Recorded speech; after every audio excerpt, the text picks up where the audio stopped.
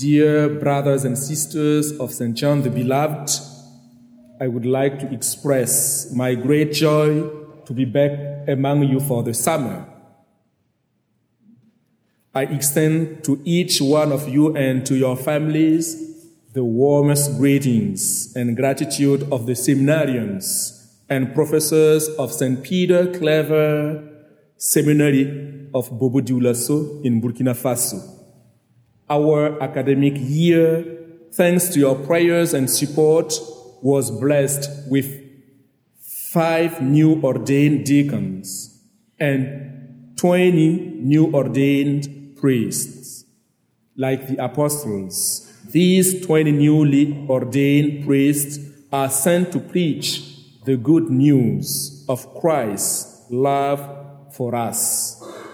Indeed, Jesus' love for us was so great that not only did he want to save us, but he wanted to involve us in our own salvation and in the salvation of our family and friends, even those we don't know. From the beginning of time, he wanted us to be co-redeemers with him. It didn't have to be this way. He could have stayed in our world until the end of time, physically traversing every country himself. He did not have to ascend, but he wanted to ascend so that we could fulfill the mission he would give us to bring the good news of salvation to the whole world. So, from the beginning of his public ministry, not only did Jesus preach in word and deed, but he prepared his disciples to do the same. He trained them to preach. He gave them his own authority to cure the sick and cast out unclean spirits. He was trying to form them to be more and more like him, who himself was God the Father's missionary, to whom Jesus gives the message that he wants passed on. It's not just to bishops or to priests or religious brothers or sisters or to missionaries. It is to all of us, his disciples, each one of us, and that includes you. We are called to bring the good news to the world. By our baptism, we are called to share in Christ's own prophetic mission. In the first reading, we see whom the Lord chose as his prophet at a crucial time in Israel's story. He didn't choose one of those who was always in the temple. He didn't choose one of the bright scholars of the sacred scripture. He chose Amos, who was a herdsman, and a dresser of sycamore trees.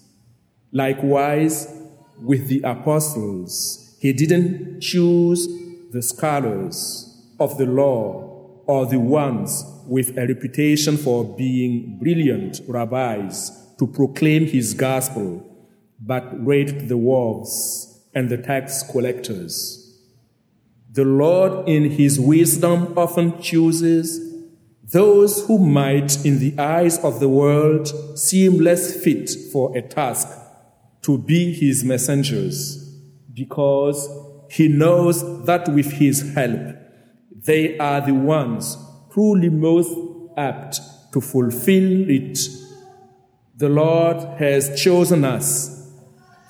Only 1 out of 5 people on earth is a Christian.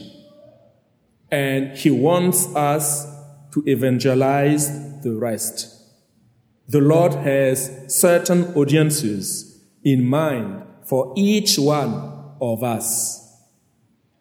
How Jesus wants us to deliver the message. He gives several specifics in the gospel He sent them out 2 by 2 and ordered them to take nothing for their journey except a staff. No bread, no bag, no money in their belts, but to wear sandals and not put on 2 tunics. By these instructions, Jesus was calling them to be humble, to be simple, to be dependent on God's providence. By sending them out 2 by 2, he was also helping them to learn how to grow in love in their missionary journeys. Pope St. Gregory the Great taught that the reason why Jesus sent them out in pairs was so that they could learn how to love each other, to be patient with each other, to learn how to forgive each other each day, every day. He wanted them to proclaim by their joy the source of their joy, by their love for each other, the one who loved them first and commanded them to love like him, by their poverty of spirit, that their treasure was in God, and so forth. Likewise, the Lord wants each of us to incarnate the message we proclaim. To paraphrase the great Saint Teresa of Avila, Christ has no body on earth now but yours, no hands to serve others but yours, no feet to bring the good news but yours. The greatest gift we could possibly give to anyone is the gift of Jesus, his words, his teachings, his very life and love in the sacraments. In involving us in his mission, Jesus wants to give us the joy of seeing his salvation dawn in others, in becoming the greatest benefactors anyone will ever have, because we are the ones called by God to bring them the greatest treasure. May God continue to choose generous workers in his vineyards. The harvest is rich, but the workers are few. So you must ask the Lord of the harvest to send workers to his harvest.